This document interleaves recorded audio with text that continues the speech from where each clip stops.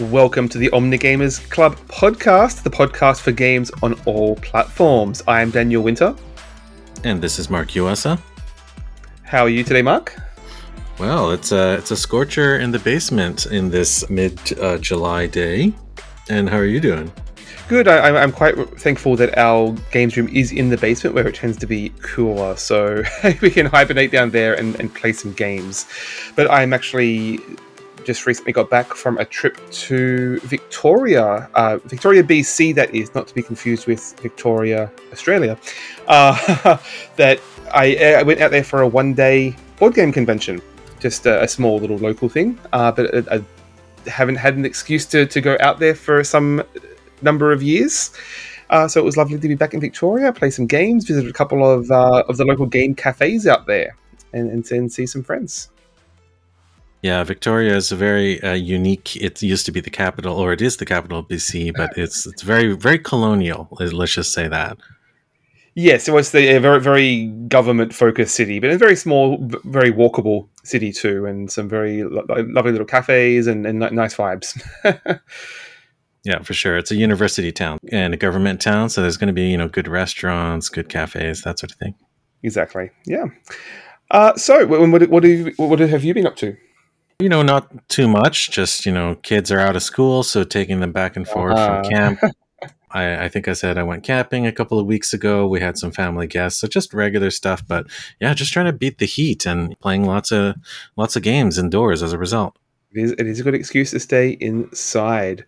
So today we've got our featured episode coming up on Eternal the card game. But before that, we'll have some news and what else we've been playing.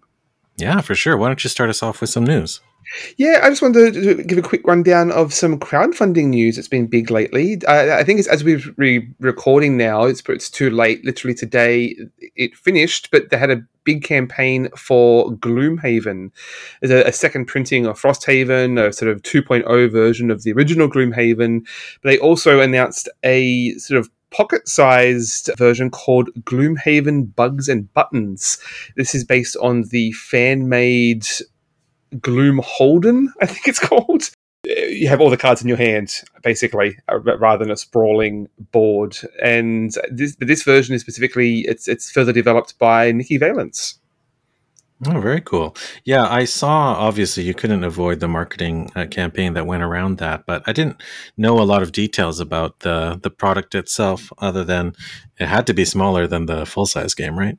Yeah, I like the idea of Gloomhaven, but the breadth of it is just too much for me. The number of quests in there, I'm never going to finish that game, so a smaller, more compact version is certainly appealing. I have played a little bit of Jaws of the Lion, but I haven't gotten around to finishing that yet. But that in itself did seem like a nicely streamlined version, and this is further, even shrunk down even more.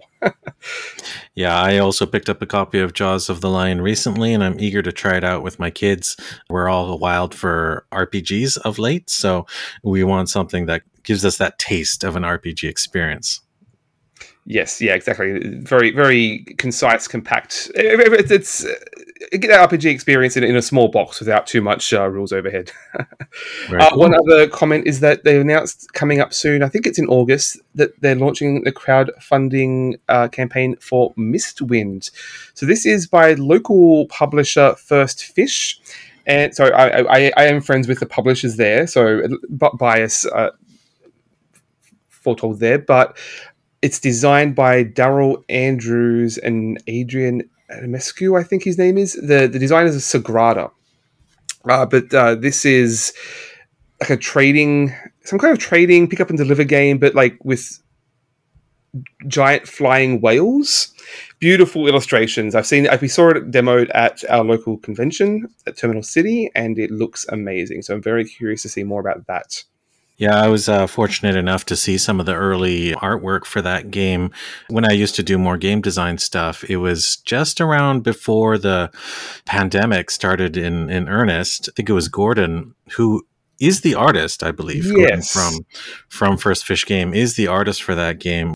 And it's just very enticing, just captures the imagination in a great way, and it gives you that, chills, like when you see something like a Studio Ghibli. It's like that can't possibly exist, but I want to know more. Yeah, it looks very, very painterly illustrations, something akin to like Tears of the Kingdom or Ghibli, as you say. Yeah, but very, very vibrant colors. So I'm very, very curious about the artwork. Is like drew me in especially, but the theme looks very cool too. The flying whales, and I'm always down for some pick up and deliver. No doubt, looks very cool. Okay, well, I think we'd be remiss to not quickly mention that the Spiel des Jahres was just the winners. That was just announced. The Kinderspiel, I believe it's called. It was Mysterium Kids, a game I know nothing about, other than I assume it's related to Mysterium, a game I have not played. The Spiel des Jahres was Dorfromantik, based on the video game, so definitely something up our alley there, though I've not had a chance to try that either. Right, and of course, for those unaware, the Spiel des Jahres is the German board game industry Game of the Year awards. They specifically are only for games that were released in Germany within the last year. Yes, you get some weird sort of edge cases there. Like I think last year Cascadia won, even though it had come out quite a bit earlier in other countries, but it was only released in Germany last year, and that's why it won. So, but it's always there's obviously a lot of hype. It's probably the biggest awards we have in board gaming, arguably or not. It has the most sort of accolades associated with it. And the one other winner that is the Kennerspiel for the sort of more advanced games was won by Challengers, a game I will be talking about later. Yeah, I of course haven't kept up and I haven't played with any of those games. Yes, we're very rarely on the edge of the new hotness over here. That's right. Great. What's news for you? Yeah, not too much news. I don't get out much. I like to stay under the rock that I am comfortable in. But I did recently check out the Game Pass games that were announced, and I was honestly surprised by a number of the titles that were announced because they were actually on my watch list.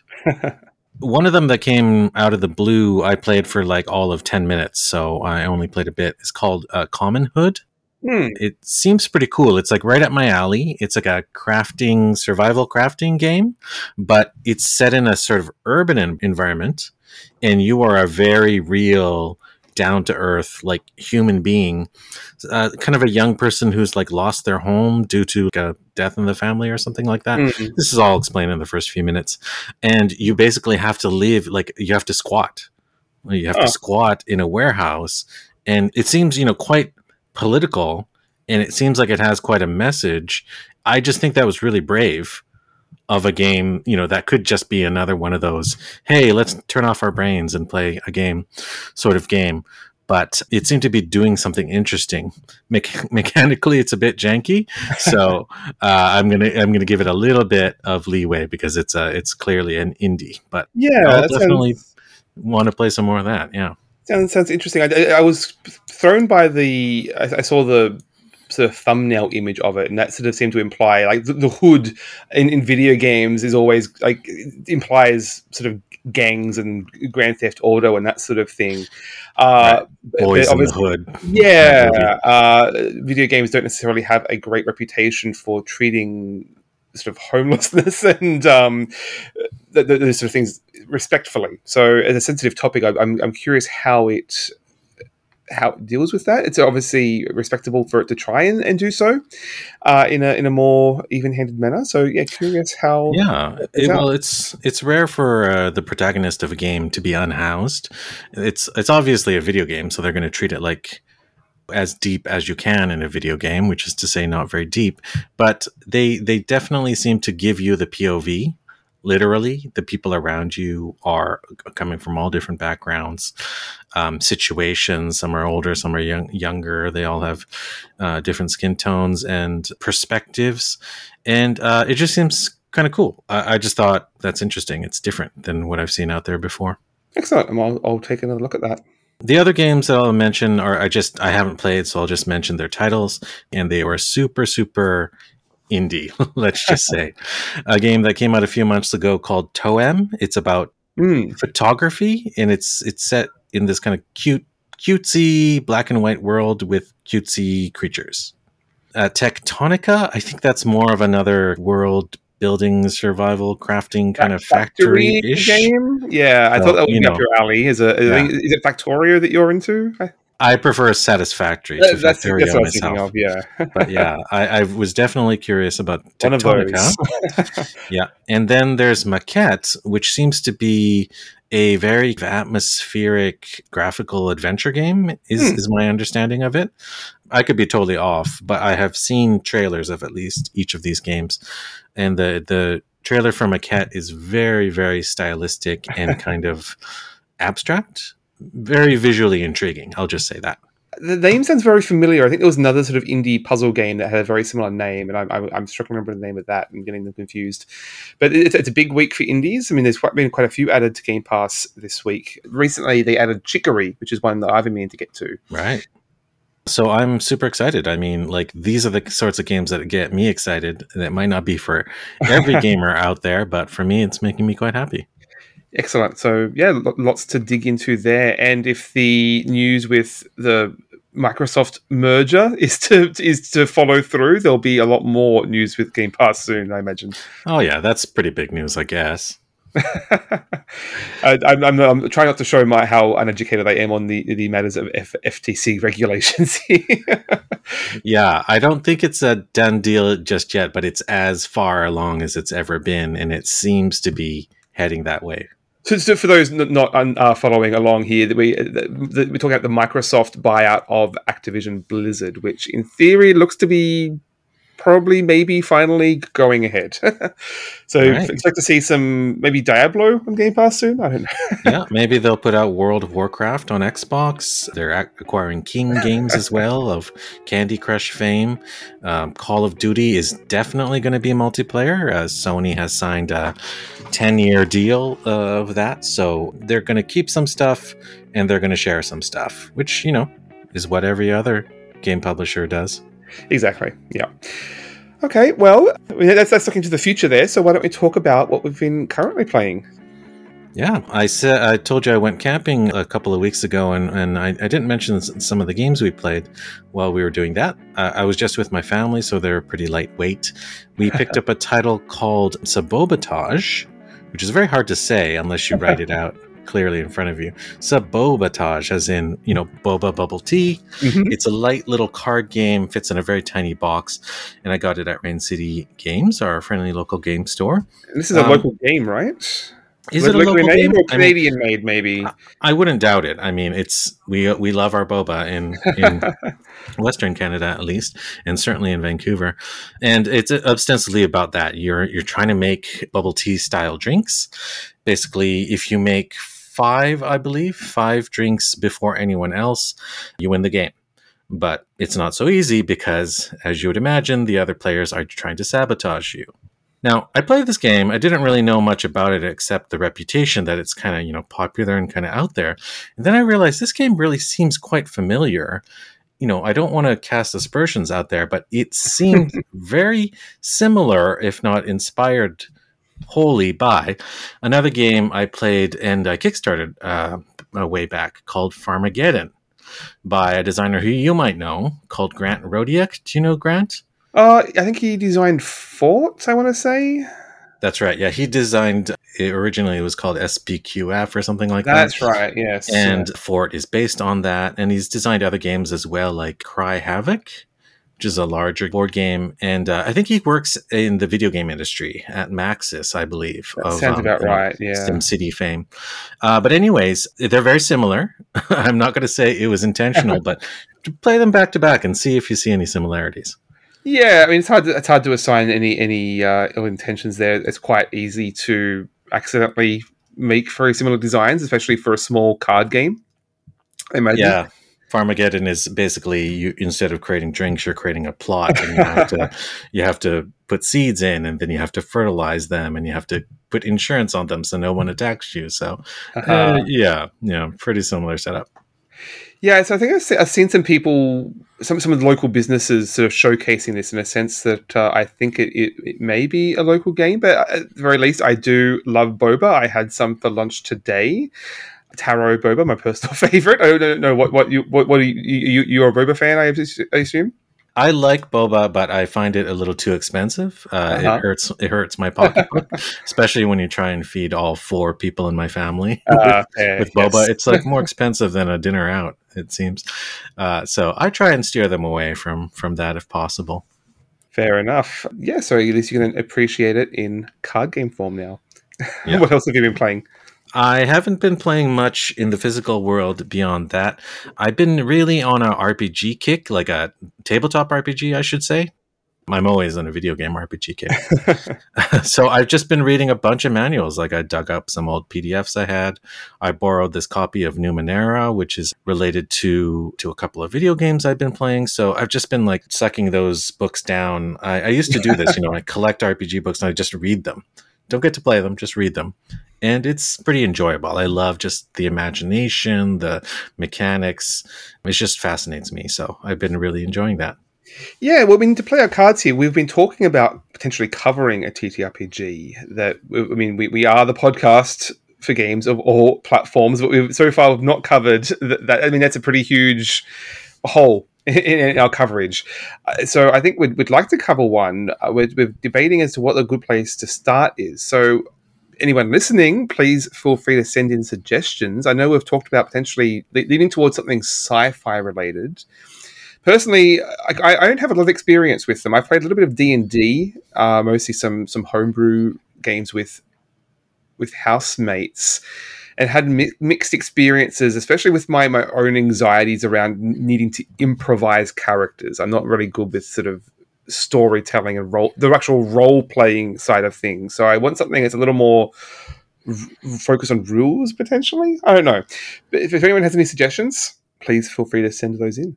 Yeah, certainly. I'm looking at a bunch of the core systems and comparing them and see what I enjoy, mostly for my own interest, but certainly for a game we can play as well.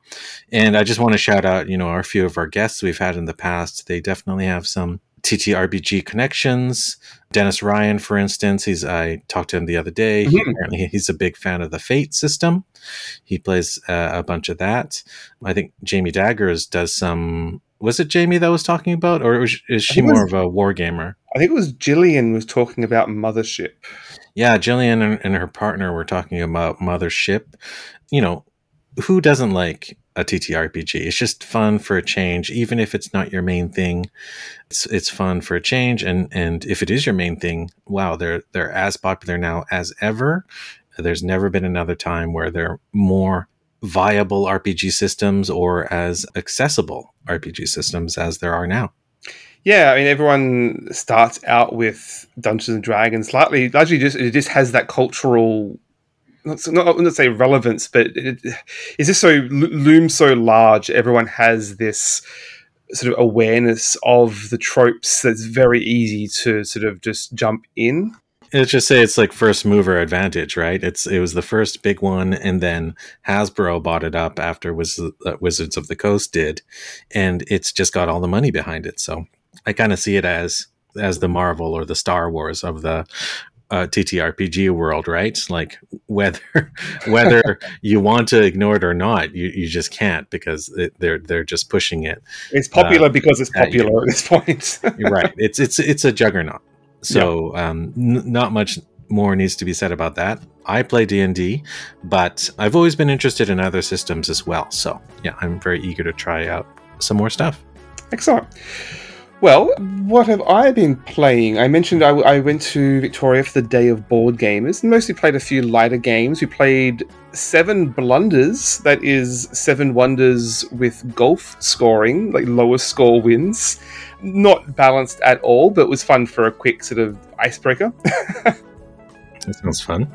I finally played in person Space Base, which you and Dennis, who just mentioned, you discussed that when I was away, and I've played a bit of that game online and finally got to play it in person. And as I suspected, it definitely does play better in person. I mean, if you're going to be rolling dice, you want to physically roll the dice, right? Something feels very soulless about digitally pressing a button to roll a dice, and it's also just the energy in that game, the tension of everyone sort of invested in it, watching the dice. Like you just miss that entirely when you just sign in for your asynchronous. Oh, it's my turn. oh, I've got 3 gold since I last logged in. Cool. It's just feels sort of arbitrary online. So we play. So I quite enjoyed that, and that included one of the expansion modules from the Emergence of Shy Pluto expansion. I want to say, whereby you can buy these teeny tiny dice that you get to roll on every other player's turn. And because this was a 6-player game, you buy one of those, you are rolling these dice a lot. And so by the end, I had a handful of 6 dice that I was rolling every single turn, and it was a lot of fun. Who doesn't want more dice to roll?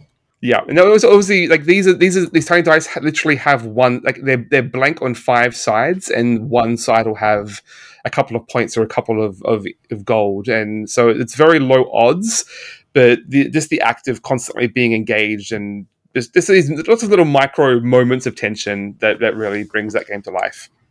Oh, that's cool. I didn't know they were custom dice.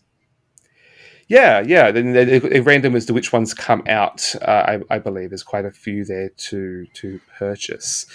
So then I checked out one of the local board game cafes, and literally as the news of the Spiel des Jahres winners came out, we were at the cafe and they had all those games there. So we went and immediately grabbed a copy of Challenges, which I had not played or didn't even know much about. So it's a fascinating game. It is a series of rounds in which you play 1v1 matchups. So regardless of how many players you have, you split into groups of 2 to have a 1v1 head-to-head battle, right? So over the course of 7 rounds, you'll be bouncing back and forth between multiple matchups. So you'll play against every other player a couple of times. So it's like a big tournament, basically, depending on how many players you have. You can go up to 8, I believe. We only had 3, so you have a bot player. The trick here is the actual matches where you're playing head-to-head is basically automated. There is no decision to be made. Outside of 1 or 2 very small card abilities, they're just running on autopilot. And it's the theme being is capture the flag. You play a card. If your card is higher than the opponent's number, if your number is higher than their number, you take the flag. It's as simple as that. And back and forth until either someone runs out of cards or they run out of space on their little tableau there. And so I can see a lot of people, obviously, I mean, there absolutely is debate already. Oh, it's not really a game. There's obviously more to it than that. You are adding in between each round. You add cards, so you do have a choice there. What cards you're adding to your deck? So it's you're sort of programming your deck and then letting it run to see what happens. But even then, it's just this fantastic group dynamic. It's like watching a horse race basically and cheering it on.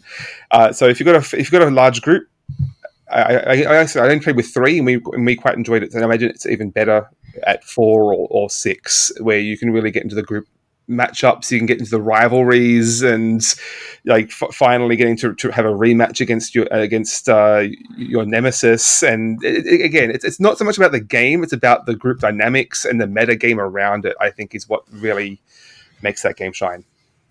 Yeah, that's cool. I like the concept of a game that lets you program something and then let it run. Like, I mean, that's I don't know. Maybe it's just like battle bots or something. I guess, right? You built the robot. Now let them at it and see who wins. Looking to try that again with a large group.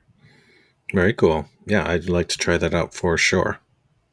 Excellent. Well, let's jump to the digital world. What video games have you been playing? I think I mentioned that I've been super into RPGs, so I've been back to back playing a couple of ones that are based on newer RPG systems. So one of them is called Pillars of Eternity, and it is. I should make a correction, by the way. Don't say that we don't have any journalistic ethics here. I said last time that Pillars of Eternity was based on the Numenera system. That's half true. It's based on the Cypher system, which came out of Numenera. And I'll just mention it again because I've been playing like a number of hours of it. Like I'm kind of a dozen hours in or so, and I'm really enjoying the campaign. It's great writing, just kind of draws you in. It's very D&D like without being exactly D&D like, if you know what I mean. So I am enjoying that quite a bit. Pillars of Eternity. I think I mentioned previously that I enjoyed that game up to the point where you get to the city and then just get completely overwhelmed with too many options and too many people to talk to and side quests and everything. But I have recently been hearing so much talk about that setting in that game that I'm tempted to jump back in. Though I think I might just try the sequel, Deadfire, I think it's called. So rather than replaying the first one, I might just jump into that and see how it compares. Yeah, that's not a bad idea. Deadfire is just a different region within the same universe, so that sounds cool. There'll hopefully be some tweaks made to the system. Not that it's really lacking; it's a really solid engine, and I'm really enjoying it for that reason. It's surprising you can take that game in a lot of different directions. A little bit more free than the old BioWare hub and spoke model, but it's almost like a checkerboard. Like you can go in any direction, but you're kind of expanding out this grid. So it's pretty flexible. And the side quests are aplenty. You don't have to take them all, but there's plenty to be found if you dig a little deeper. Excellent. And then speaking of what do you, I guess you'd call them CRPGs, we have Baldur's Gate 3 coming very soon. Yeah, for sure. I mean, that's like way ahead of me because I have this compulsion to play games in order. So I'll be having to go exactly. through. Yeah. Well, there's some nice remasters of 1 and 2 out now that I might check out. Yeah, for sure. I've had 1 and 2 for years. I have like Icewind Dale 1 and 2, Neverwinter Nights. There's so many of those. There's a brilliant indie RPG based off of that isometric model called Arcanum, which I absolutely love. It's magic and steampunk, let's just say, and the writing is fantastic by Troika, really underrated game publisher, I guess you could say, and dev. Last episode, I mentioned Planet of Lana, which was a go right game, I believe I called it, sort of in the vein of Inside and Limbo. And so, in thinking about those sort of games, it reminded me that I had not played Somerville. So, the developer of that game is Jumpship, which I believe was created sort of in the ashes of Playdead, who made Limbo and Inside. One of the founders of that created his own studio, then made Somerville. So there is a connection there. But it's not as simple as one of those games, not only because you're going left here, you're not going right. But revolutionary. Things that video games do these days. But it's actually much more dynamic in the camera angles as well. You're not always just going right to left. Sometimes it sort of pulls back top down, or it zooms right out, and it's a very dynamic camera, very cinematic. It's got some clever puzzles that it's very simple puzzles. So it's very War of the Worlds. You fall asleep on the couch with your family, wake up, and there's some kind of alien invasion is in the middle of going down, and you inevitably receive some kind of weird alien powers that lets you influence some of your environment. And so it's largely some basic navigation puzzles and some jumping puzzles and moving levers and things pushing back and forth. The puzzles that were there were pretty clever. The problem is that I found is that this game is so dark. It's incredibly stylish and beautiful to look at. The lighting is incredible, but it's so dark that it's really hard to tell what you can interact with. Oh, I thought you meant like thematically dark, but it's just visually dark. Yeah. Visually, it is very like a lot of deep like shades of grey and deep blacks, and it's just very hard to tell what you're looking at and what you can interact with, like especially when the camera is so zoomed out.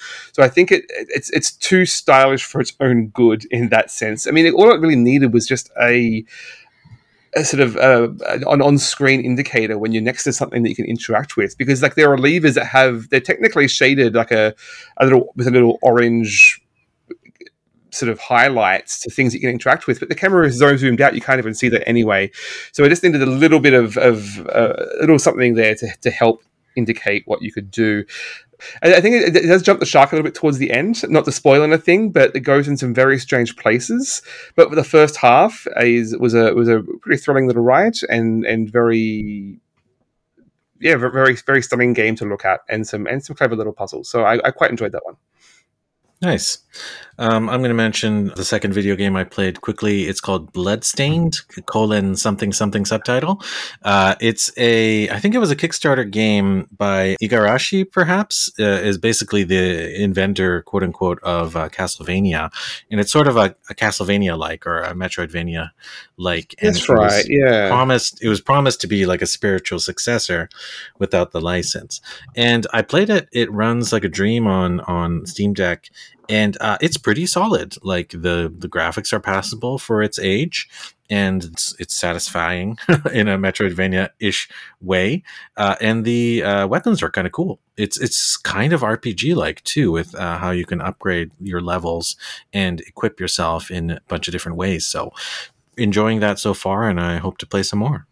I think I played a little bit of that, and I don't recall exactly why I bounced off of it. I seem to recall it being a little grindy, I think.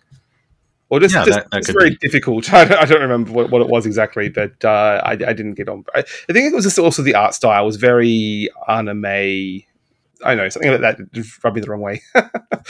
Yeah, I mean, if you look back to Castlevania, that was very much the case with those two. It's passable. It's definitely one of those, and it goes back to it's true to its form, I should say, as a Castlevania clone. Uh-huh. Excellent. Okay, shall we jump to our main feature? Let's do it.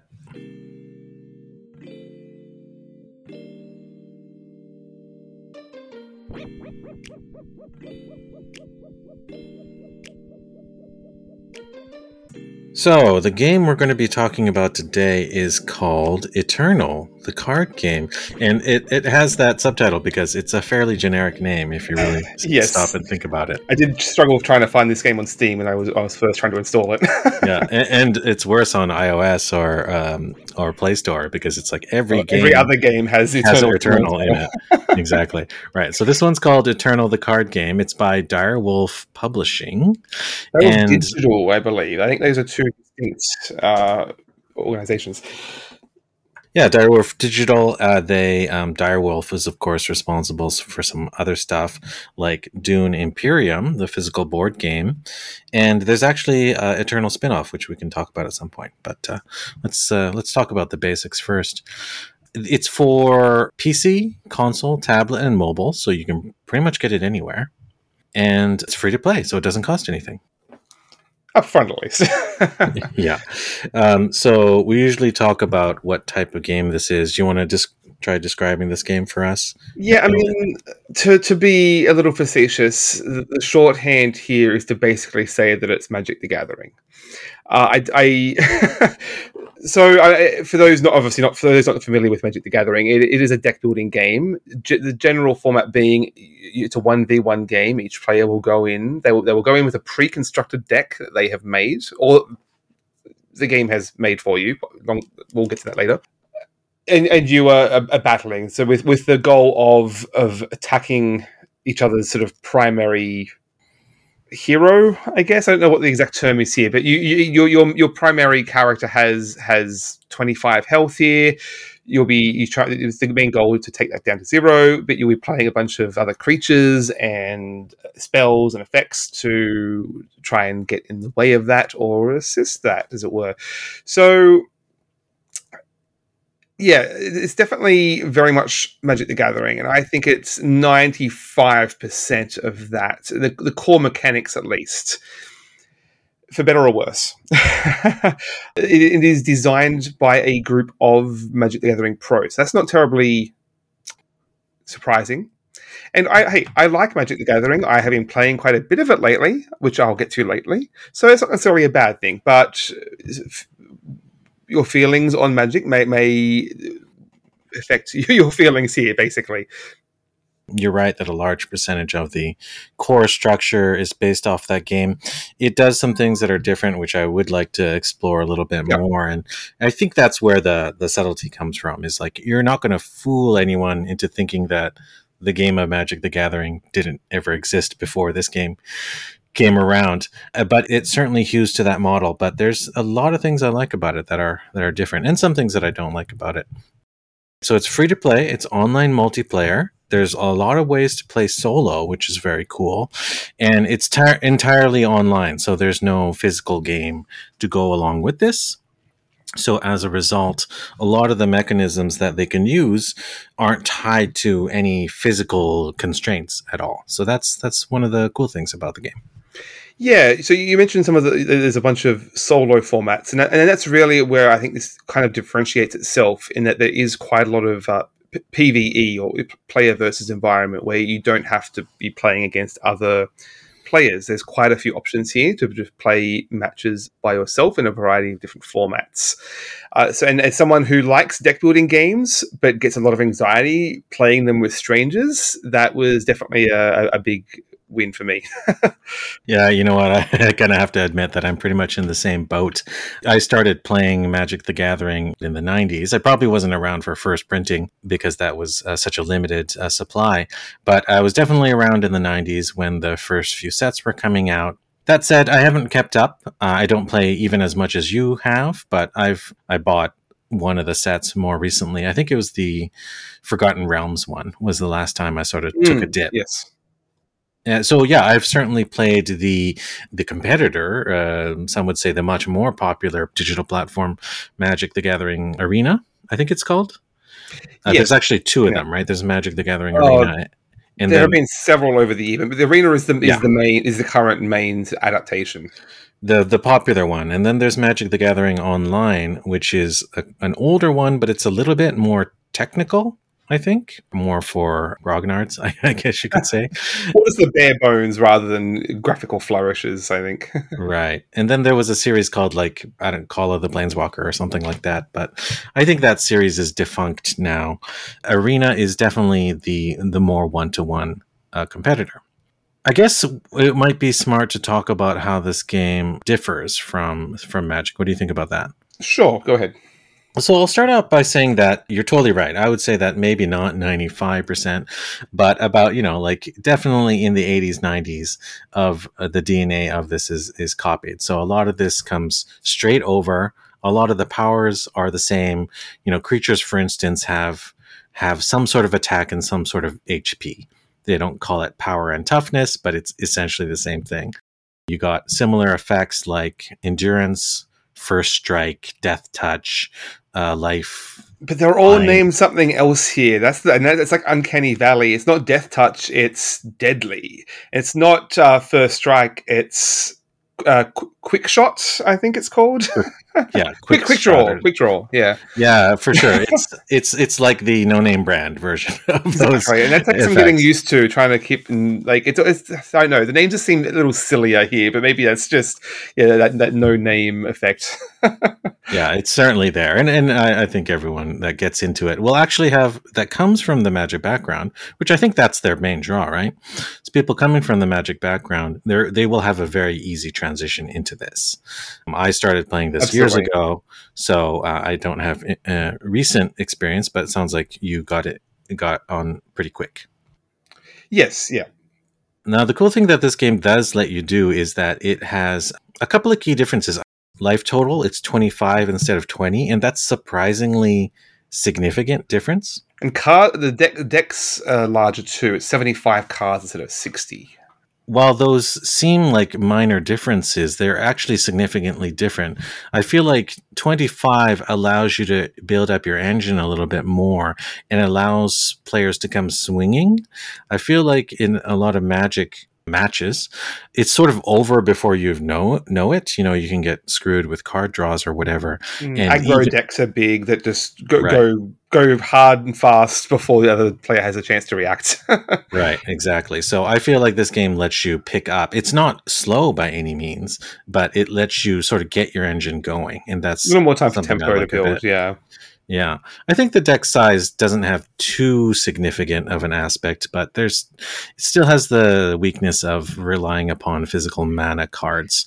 But the way that mana is dealt out is different and in a way that I like very much. I don't know that it is.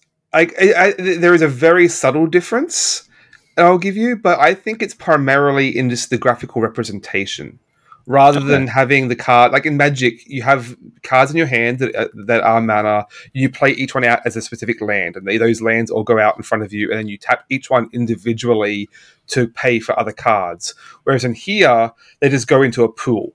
So you pay a power card, they're called here, and that will give you +1 to your total mana, but it just goes into one big pool, basically. So it's a little easier to keep track of.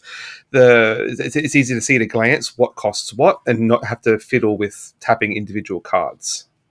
Well, I think you're missing a point there, though, is that it is true that power is handled as a kind of shared measure of how much quote-unquote mana you have. But the individual mana colors, if you want to use the Magic parlance, they call them influence or sigils in this game. The key distinction with how those are handled is you don't require one color from one card. Though the sigils of a given color that you have earned or unlocked act as a threshold.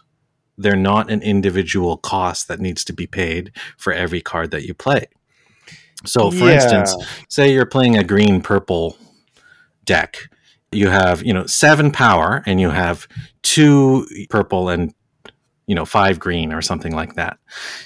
If you had one card that costs 3 power and it required 2 purple, you can play it. And then you have another card that costs 4 power or something like that, and it requires 2 purple. Right? In Magic the Gathering, you couldn't play those, because you've already, quote unquote, tapped your 2 purple that is the maximum of what you have. Yeah. In this game, just the fact that you had 2 as a threshold lets the card pass. You just need those sigils separately from the fact that you need the associated power. The power and the sigils are divorced, and I like that very much. You even have cards that cost you 1 power to cast, but you need to have 2 yellow. I was going to mention that one. I saw that card specifically. That is definitely one of the exceptions, and there is some subtleties there, because it's a threshold. The threshold is on a per card basis rather than across your entire turn. So you have 2 purple to spend per card, not 2 purple to spend for your entire turn. I think that does create some differences. It does level things out a little bit, like flattens the curve a little bit. I don't know that there's a fundamental difference. I think the bigger difference is just in how that central pool is just being cleaner in general, I think, is the main functionality of that system. I don't know that it's revolutionizing the mana system particularly. Yeah, but you know what? I 100% agree with you. But you don't need to be revolutionarily different. If you create quality of life improvements, and the quality of life improves something by 15% over the hundreds of times you play a game, it just creates a flow. It saves you time, it saves you frustration. And for me, a lot of those changes that ease gameplay really count for a lot, and show that this is, a slightly more, I wouldn't say evolved, but it is in consideration of a system that is quite old. Let us be honest. Yeah, I mean, to be honest, I would have rather that it just not copy the mana system from Magic at all, and obviously it would have required a much more fundamental design change there. But I mean, we haven't discussed the other elephant in the room here is Hearthstone, which did have a very different system where each turn you get +1 to your sort of maximum mana, and that's so round 2 you have 2 mana to work with, round 3 you have 3 mana to work with, and it just ramps up on an even plane. And there are some ways you can tweak that with card effects, but that's a much more consistent sort of ramp where you don't have to be worrying about how many mana cards you have in your deck, what split of purple versus green do you have in your deck. And I mean, some deck builders, some people really like that part of the deck building process. That does nothing for me. Yeah, I kind of agree. There's another card game that is quite significantly different from Hearthstone and Magic. It's called, what is it called? It's the Riot card game. League of Legends? It's based on League of Legends. It's called Legends of Runeterra. That's what it's called. Okay. And it's actually pretty fun. I played that a decent amount.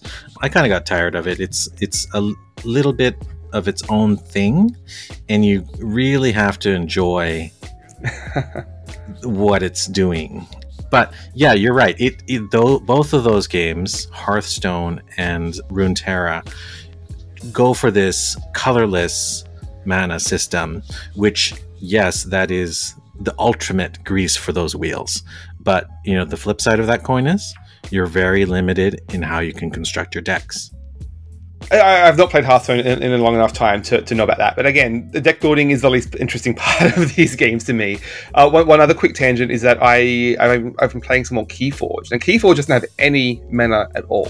There is zero cost to any card. And I really just enjoy those more interesting ways that games are coming up. Keyforge is Richard Garfield, the same designer of Magic the Gathering. So I'm really curious in how people are solving that mana issue, because I don't think we've pointed out the big issue with having these mana cards in your deck is that some games are going to completely come down to the luck of you drew too much mana or you didn't draw enough, and regardless of what other cards you draw, you just can't play those cards, and that's the luck of the draw. Yeah, it's really true, but the flip side of that again is Keyforge. I love that game, but it's the most restrictive way in the way you can deck build, because you can't deck build. Right. But I hear your perspective is that you don't like to deck build. But I really like to deck build. That's one aspect of this game that's I think really quite rewarding. I played this game for a lot longer than you have, so I recognize that you might not be as familiar with card types or just haven't gotten around to that yet. At this point, it's just incredibly overwhelming. Here's 500 cards, make a deck with them. That side of it, I don't enjoy. The sort of given a huge pool and trying to find an efficient path through it doesn't scratch anything for me. What I prefer is the draft format, which is here. There are a few variants of drafting in which you're given a limited pool and have to improvise with those cards. And that's the sort of puzzling improvisation that I really enjoy in these games. Yeah, that's fair. Actually, I should say it is the sign of a enjoyable game, Magic included, that allows you to play in multiple different ways. Exactly. So, yeah. It's a robust system that can support a whole bunch of different mechanics. A friend on our local Discord server was literally just telling me about a system for Magic called Dan, I think it's called, where there's a single deck. There's this one deck, and both players are drawing from the same deck, and using a very specific set of cards. And that's its own game, basically. It could be, you could package that and sell it as a new card game. Yeah, Dan is Japanese, so maybe it comes from the Japanese Magic scene, which is still pretty strong, actually. Dan means like on and on. Okay, I think it's just the name of a big fish, to be honest, in this game. So. Yeah, it could be, but yeah, there are formats in Magic that are more popular than Eternal. I bet, individual formats, like Commander. Yeah. Is its own thing. Speaking of formats, why don't we get into a bit of the nitty gritty here at what Eternal has to offer? Yeah, for sure. Well, why don't you mention your favorite mode that you've tried, and I'll mention mine. There is the classic draft. There is a PvP player draft. You have to pay either gold, which is the free currency that you earn through quests, or you can pay gems, which is a paid currency. I guess we can discuss that more later. But there is an entry fee, basically. And so I finally, after playing for a couple of weeks, had saved up enough to try a draft recently. I did that. And one thing I did like is that even though the matches are player versus player, the draft is all simulated. And maybe that's just because there wasn't enough players online. But even just drafting with other players online gives me anxiety because I'm so slow, and I'm like, I'm going to pick something. I just panic and don't really think about the cards well enough.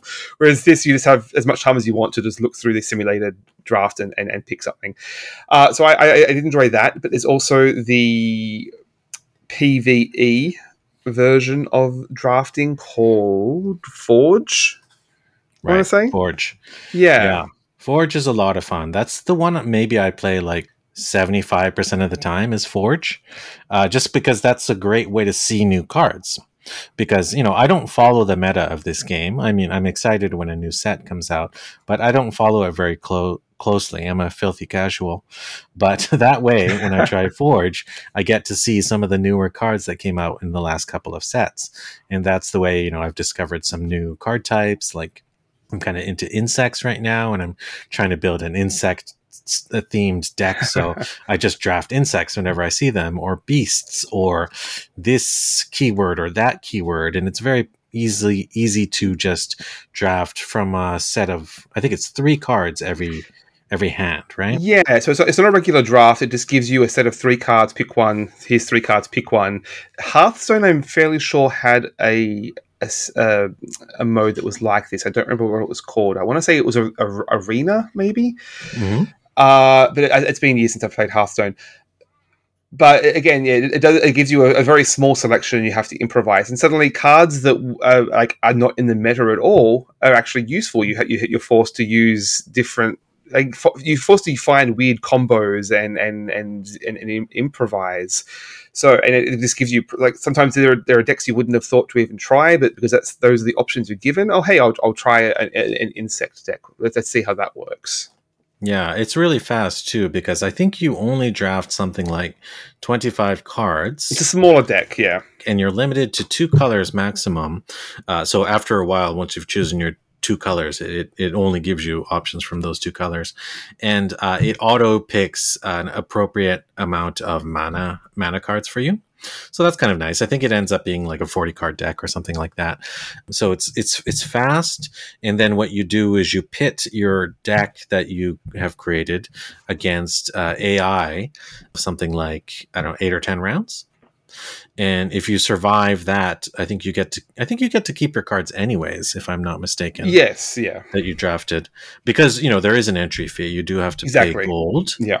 But I find that gold, like, I've never paid to unlock gold. It's very easy to acquire. So I almost never run out of gold because I earn it enough to play, essentially. So you pay that very easy to access currency to play it, and then you get some even greater rewards if you happen to beat the entire Forge mini campaign, I guess you could say. I will say I never lost a single game against the AI, mm-hmm. and across multiple formats, and so I do wonder about the difficulty. That if there's not much challenge there, it's not really going to be pulling me back. And it might just be it hasn't sort of adjusted. I did hear it's like got a dynamic difficulty, so maybe it just hasn't adjusted to my my elite skills yet. But I did find that a little bit let down in how easy it was. It's like one of those social media apps, right? For new players, it's trying to boost you with a lot of juice until Fortnite throws you against bots and so I got a victory royale on my first game. I rock. That must be the best. Yeah, exactly. Yeah, I find that the AI is actually pretty clever. I would say that on a one-on-one basis, I can win like almost every match. But I would say in a gauntlet mode, which is actually separate from Forge, it's also PvE. It's where essentially you get to test drive a new deck that you've handcrafted. Like I said, I like to build decks. So, sometimes I design a bad deck, right? Sometimes I design a deck that doesn't work. So a crafted deck, the AI using it will trounce mine with certain weaknesses. But I think that's a sign. That's the game. That's the meta game I enjoy playing. Yeah. So craft the deck. You mentioned Gauntlet, just to clarify there. So that's another solo format that's completely free, and so you can play it as much as you want, where you choose a deck and then use that deck against a series of AI fights. I think it's 7 fights or something. In theory, increasing difficulty, but again, I didn't really see that. But it's a pre-constructed deck against these fights, and I think the last one will have some weird will change the rules in some funky way. And again, it's not particularly revolutionary, but it was a good opportunity to just practice decks, like to test run them in a dynamic environment. And that's the sort of thing I enjoy, especially when I'm just adjusting to a new game and I don't have the confidence to go up against players yet. I can just mess with some decks and take them for a test drive. Yeah, for sure. That's exactly what it's for, and that's what I play it a lot for. And I probably play that about 20-30% of my time. I'll mention a couple other formats quickly because they're not so significant. Puzzles is just like that. I think Magic the Gathering has that. It's just like a tutorial. Training mode, beat this opponent in this scenario in 2 moves or something that could be handy to... I didn't try these, but I can see that being useful to cement some core concepts, especially for people who didn't come from like Magic the Gathering backgrounds. There are some pretty advanced sort of levels of play that you wouldn't even think to do until you see them in action.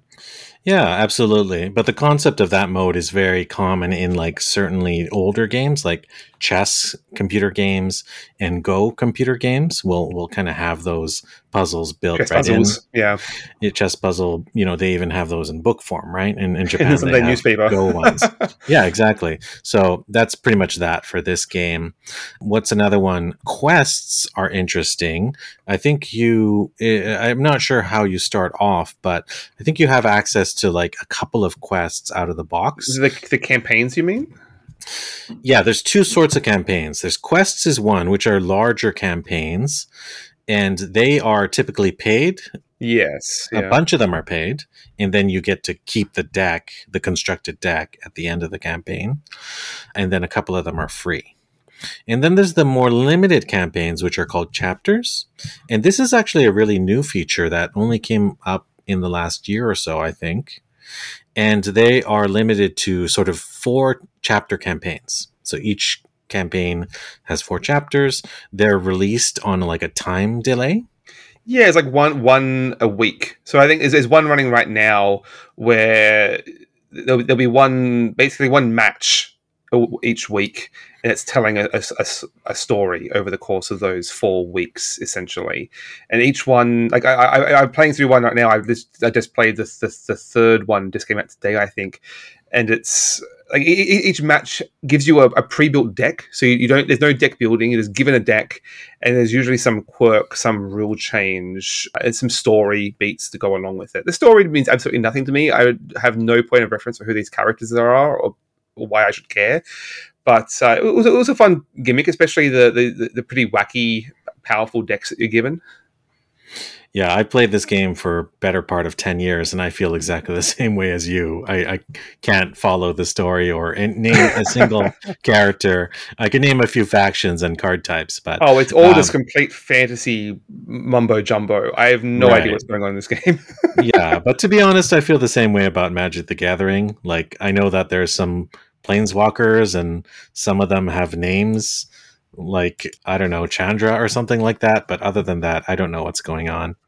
So I feel I'll give that a tie, basically, between so those. This is trying harder to make. It's very easy to ignore the story in Magic the Gathering. This is trying very hard to make story matter. I think it's the first thing you see when you open the app. Well, there's a tutorial for one thing. Oh, well, yeah. There's also these story quests. Like when you log in, if there's a new one you haven't done yet, it'll prompt you. Do you want to play this right now? And yeah, I usually will. Yeah, you can skip it, but I usually will as well. And so for that reason, I think it succeeds. Yeah. Yeah. And of course, there's the typical multiplayer modes. We don't really have to go too deep into that. There's who plays that? Yeah, there's casual and ranked and whatever. There's this thing called Throne and this thing called Expedition. I don't know what the difference is. There's tournaments. It's like Magic having Legacy and Standard and Pioneer. All these terms, I don't know. Yeah, there's leagues. Like, so for people that do get serious, that's great for them. So, I think that's excellent. Yeah, I have heard that there's a mode, I can't remember what it's called, but it's basically like a seasonal league where you're given a pack of cards at the start of the season and you build a deck with just those cards and you unlock more packs over the course of the season. And hey, that actually sounds really cool. I don't have the time or patience to try it out, and again, too much anxiety against other players. But the idea of that format sounds really cool. Yeah, for sure. Maybe we'll just touch upon the currencies a little bit because it is a bit of that free to play game. There's 3 currencies. There's gold, which is like nothing you can earn so easily. There's this thing called shift stones, which you earn when you say, for instance, you can only ever have 4 copies of a given card in your deck. It's basically meltdown duplicate cards to make other cards you don't have. Yeah, that's exactly right. So many other game systems have that. So that's what shift stones are.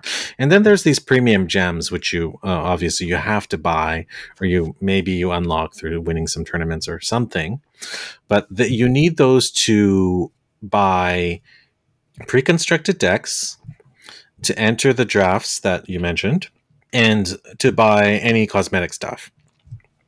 So if you want to buy, card sleeves, you want to buy these like animated kind of statues that stand on your side of the player board.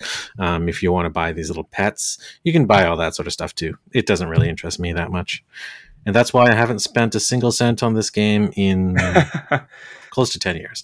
It's about that old. I think it came out in 2014, something like that. Yeah, it's been around a while, and then there is a lot of content there. Like there's like a dozen campaigns that you could play through, but again, each of those are going to cost you money. It's like 10,000 coins, I want to say. It was quite a lot of coins. It would take quite a bit of time. A draft doesn't take too long to build up for, but it takes significantly longer to build up to buy a campaign.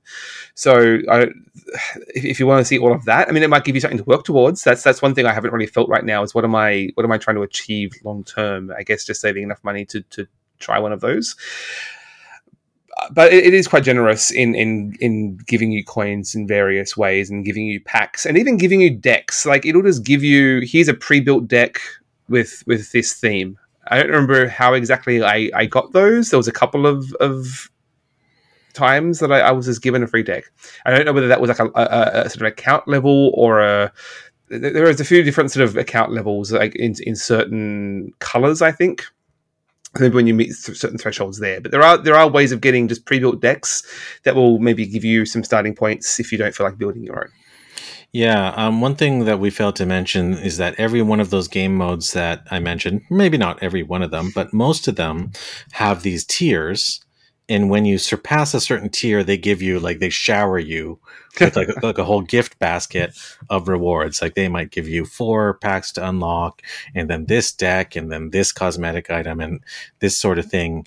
And it doesn't happen very often for me, just because I played the modes I like very much. You've already got them all. Yeah, I hardly go up in tiers, but leading up to then, you do get showered with a lot of rewards. I'm just going to come right out and say that this is why I play this game, is because objectively, this game is more generous than Magic Arena. It gives you more for free. It lets you do more for free. I never feel compelled to spend money, although, I could, for all the enjoyment I've gotten over the years, I could easily spend 20, 40, 60 bucks on this. And, I can delve into other reasons why I enjoy it as well. So, spoiler, it does depend on what formats you prefer. Like if you really want to experience those campaigns, the game's gonna feel a lot more grindy, I imagine. And I am curious. Like I wanted to try and to play one of those before we recorded, but I didn't earn enough gold. I barely got enough to just do a draft, and so that was my goal for this my time spent with it. Yeah, I read a little bit of the marketing material, and they said that a great way to earn coin is to do the competitive stuff, as you might imagine. Yeah, of course. Yeah, so there's like a lot of free-to-play games, there's like daily quests. So I think there's like 3 daily quests at a given time. But it's going to be random as to whether those are PvE or PvP based quests. Right, and you'll always win something if you beat your first like real human opponent in a given day, which I hardly ever do. Well, I don't think we really discussed some of the ways in which it makes use of the digital format in the games themselves. So again, one of the ways in which it does differentiate itself from Magic the Gathering in line of Hearthstone. Again, I haven't played Hearthstone enough recently to know if it does any of these things. But there are a lot of keywords and abilities and on these cards that will let you do things that wouldn't really be possible in Magic. Ways of interacting with your deck. Like basically, you can upgrade cards while they're still in your deck before you've drawn them. There's an ability called Warp. Warp? Yeah.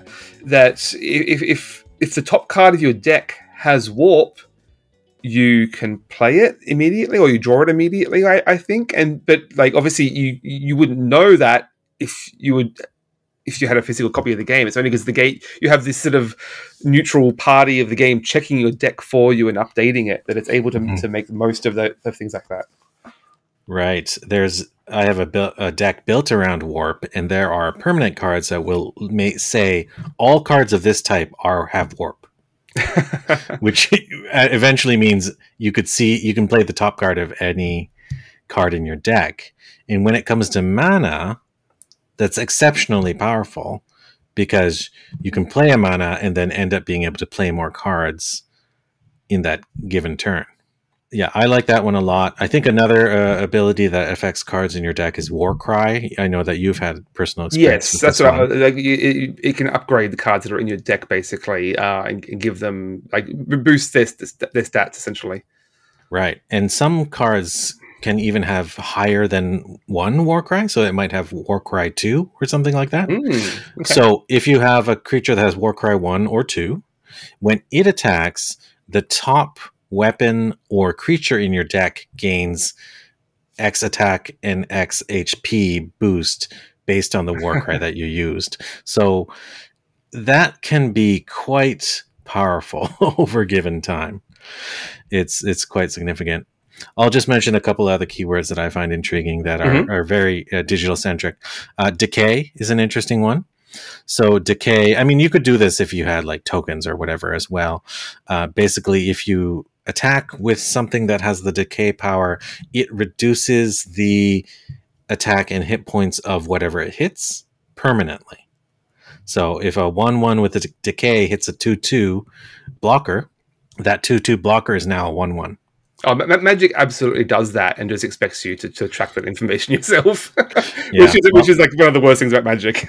yeah, you don't need any tokens in this one because it's printed right there digitally. Uh-huh. Another one I'll mention is called Echo. So when you draw this card, you instantly get another copy of the card. Yes, yeah, that was good. Yeah, which you just couldn't do otherwise without tokens or something like that. But then the other opponent would know something's up. I will say, as a new player, it is extremely overwhelming. Just the I guess to some extent it's power creep. This game has been out so long; it has added so many new features and keywords.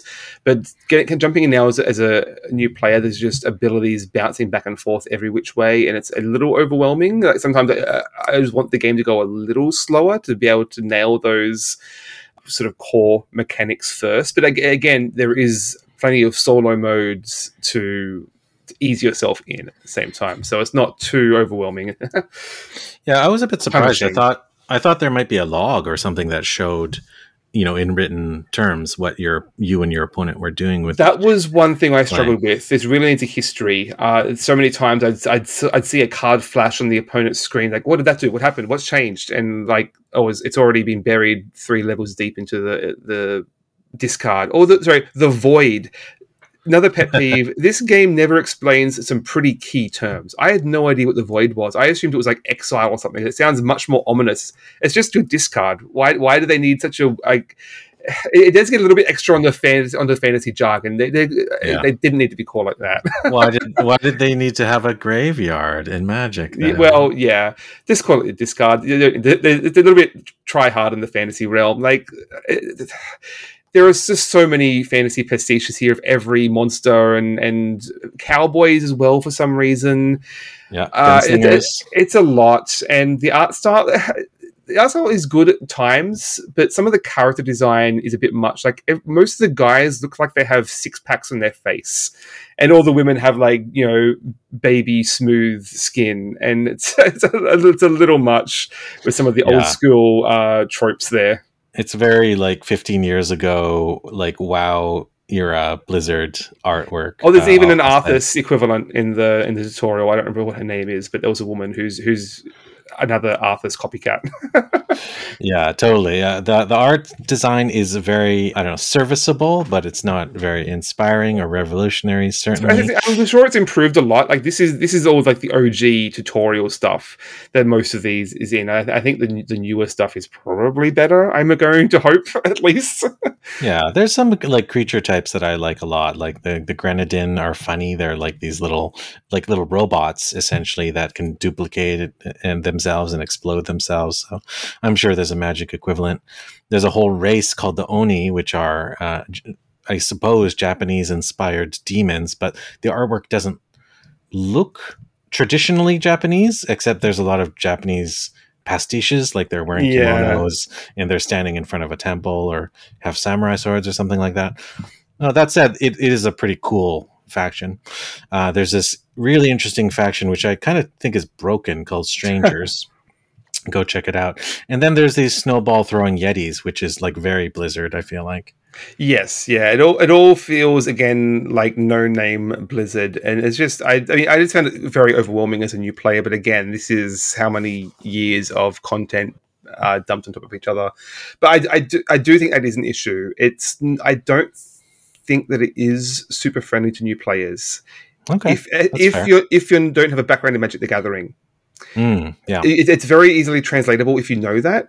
But Hmm.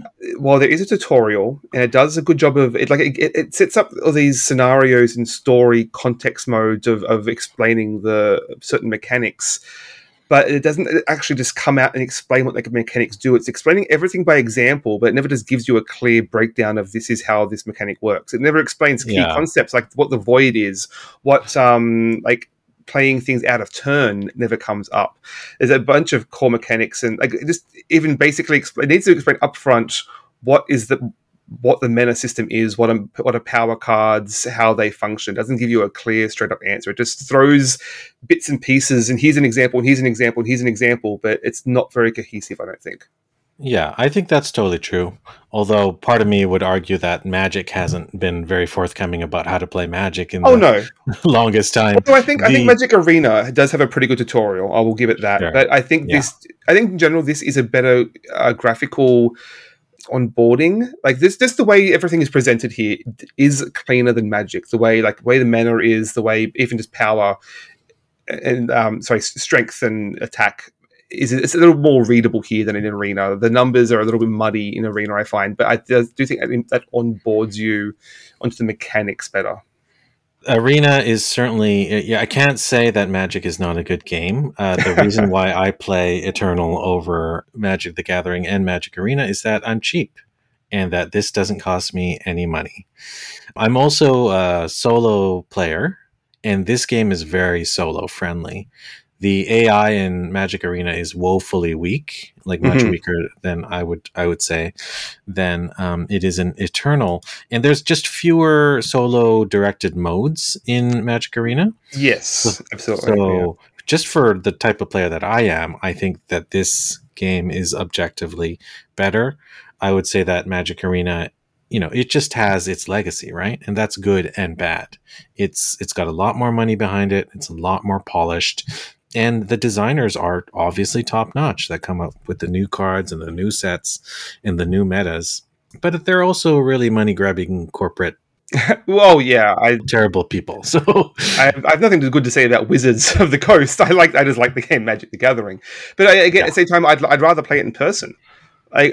Especially when you're learning, I find these games easier to learn in because especially when there's like a dozen different abilities firing off on all sides, Yeah. and when everything is tracked for you, it's harder to internalize. You're not thinking clearly about what goes where. Like just to make it's a little easier to internalize these rules when you're playing in person and you have to manage it yourself and to Yeah. really cement those rules. And it can be a little overwhelming playing digitally here, I think. Yeah, I think you're right. The best way to learn a dueling game is to learn from a friend, and you can certainly do that much more easily in Magic the Gathering. Well, I'm in the process of building my very first draft cube with the new Lord of the Rings set of Magic the Gathering. So maybe we can try that out sometime. Yeah, I guess I'll bring some old cards that I have, but yeah, I'll need to have my arm twisted. Let's just say I'd much rather play some Keyforge. Like I have a ton of fun decks for that. Yeah, as I said, look, I played that game of that recently for the first time. It's messy. The random decks can be wildly unpredictable and not balanced at all. But the core mechanics of that is really something. Like no mana at all. Yep, And you're not attacking each other. It's just a race. exactly. So you Right. don't have to be worrying about attacking each other. It's just you build up an engine to generate resources. You're not worrying about attacking each other. So it's much less direct, much less mean, I guess. So I think Keyforge is pretty underrated. Yeah, I agree. I actually think Keyforge is great. I'm glad it seems to have a second life after FFG dropped it. So I have a bunch of decks that I'd still like to play. So yeah, there's an open invitation. Let's play some Keyforge soon. Yeah, they just fulfilled the sort of 2.0, and I'm not sure how available it's going to be at retail or anything. I'm very curious how that's changed, but I'm curious to see how it evolves. That's Keyforge. So we are talking about Eternal, I guess. Let's just bring it back to that. Yeah. So I'll summarize it once again. I think Eternal is great because it's financially friendly. It's also very solo friendly. It evolves the meta, but not so rapidly or intensely as the other CCG we've been talking about a lot. But it's still strategic, it's still tactical and enjoyable. And I would say it's a good alternative to Magic, but it doesn't beat Magic. It doesn't reinvent the wheel in any way, and most of its improvements, again, are in the meta, the formats, the graphical representations, rather than anything inherent in the game mechanics and even the world. I mean, I don't know that I love the world building in Magic, but here it's very chaotic and big melting pot of fantasy pastiche, which I didn't love. But the core game is very solid. Great. Well, I think we've talked about that at length. I'll just ask you this question. Will you play some more multiplayer with me? Oh, absolutely. I don't know that I'm up to building my own deck, but I want to at least try one of the campaigns. Very cool. All right. Sounds like you're still playing, so I'll keep playing too. Excellent. All right. Shall we move on to talk about our next game? Yes, absolutely. So next episode, we are going back to the board game table and playing another little game, which I did play this last weekend. I didn't talk about today because we're going to be discussing it next episode, and that is Underwater Cities. Yeah, Underwater Cities by, what's his name? Suchi? Vladimir Suchi. And I believe you've spoken about it a few times in the past. So this is up there as one of your favorites, right? It is a game I respect a lot. I haven't played it in a while. Yeah, I won't say too much about it, except to say that I'm excited to try it again, and I've really enjoyed the past plays I've done of this game.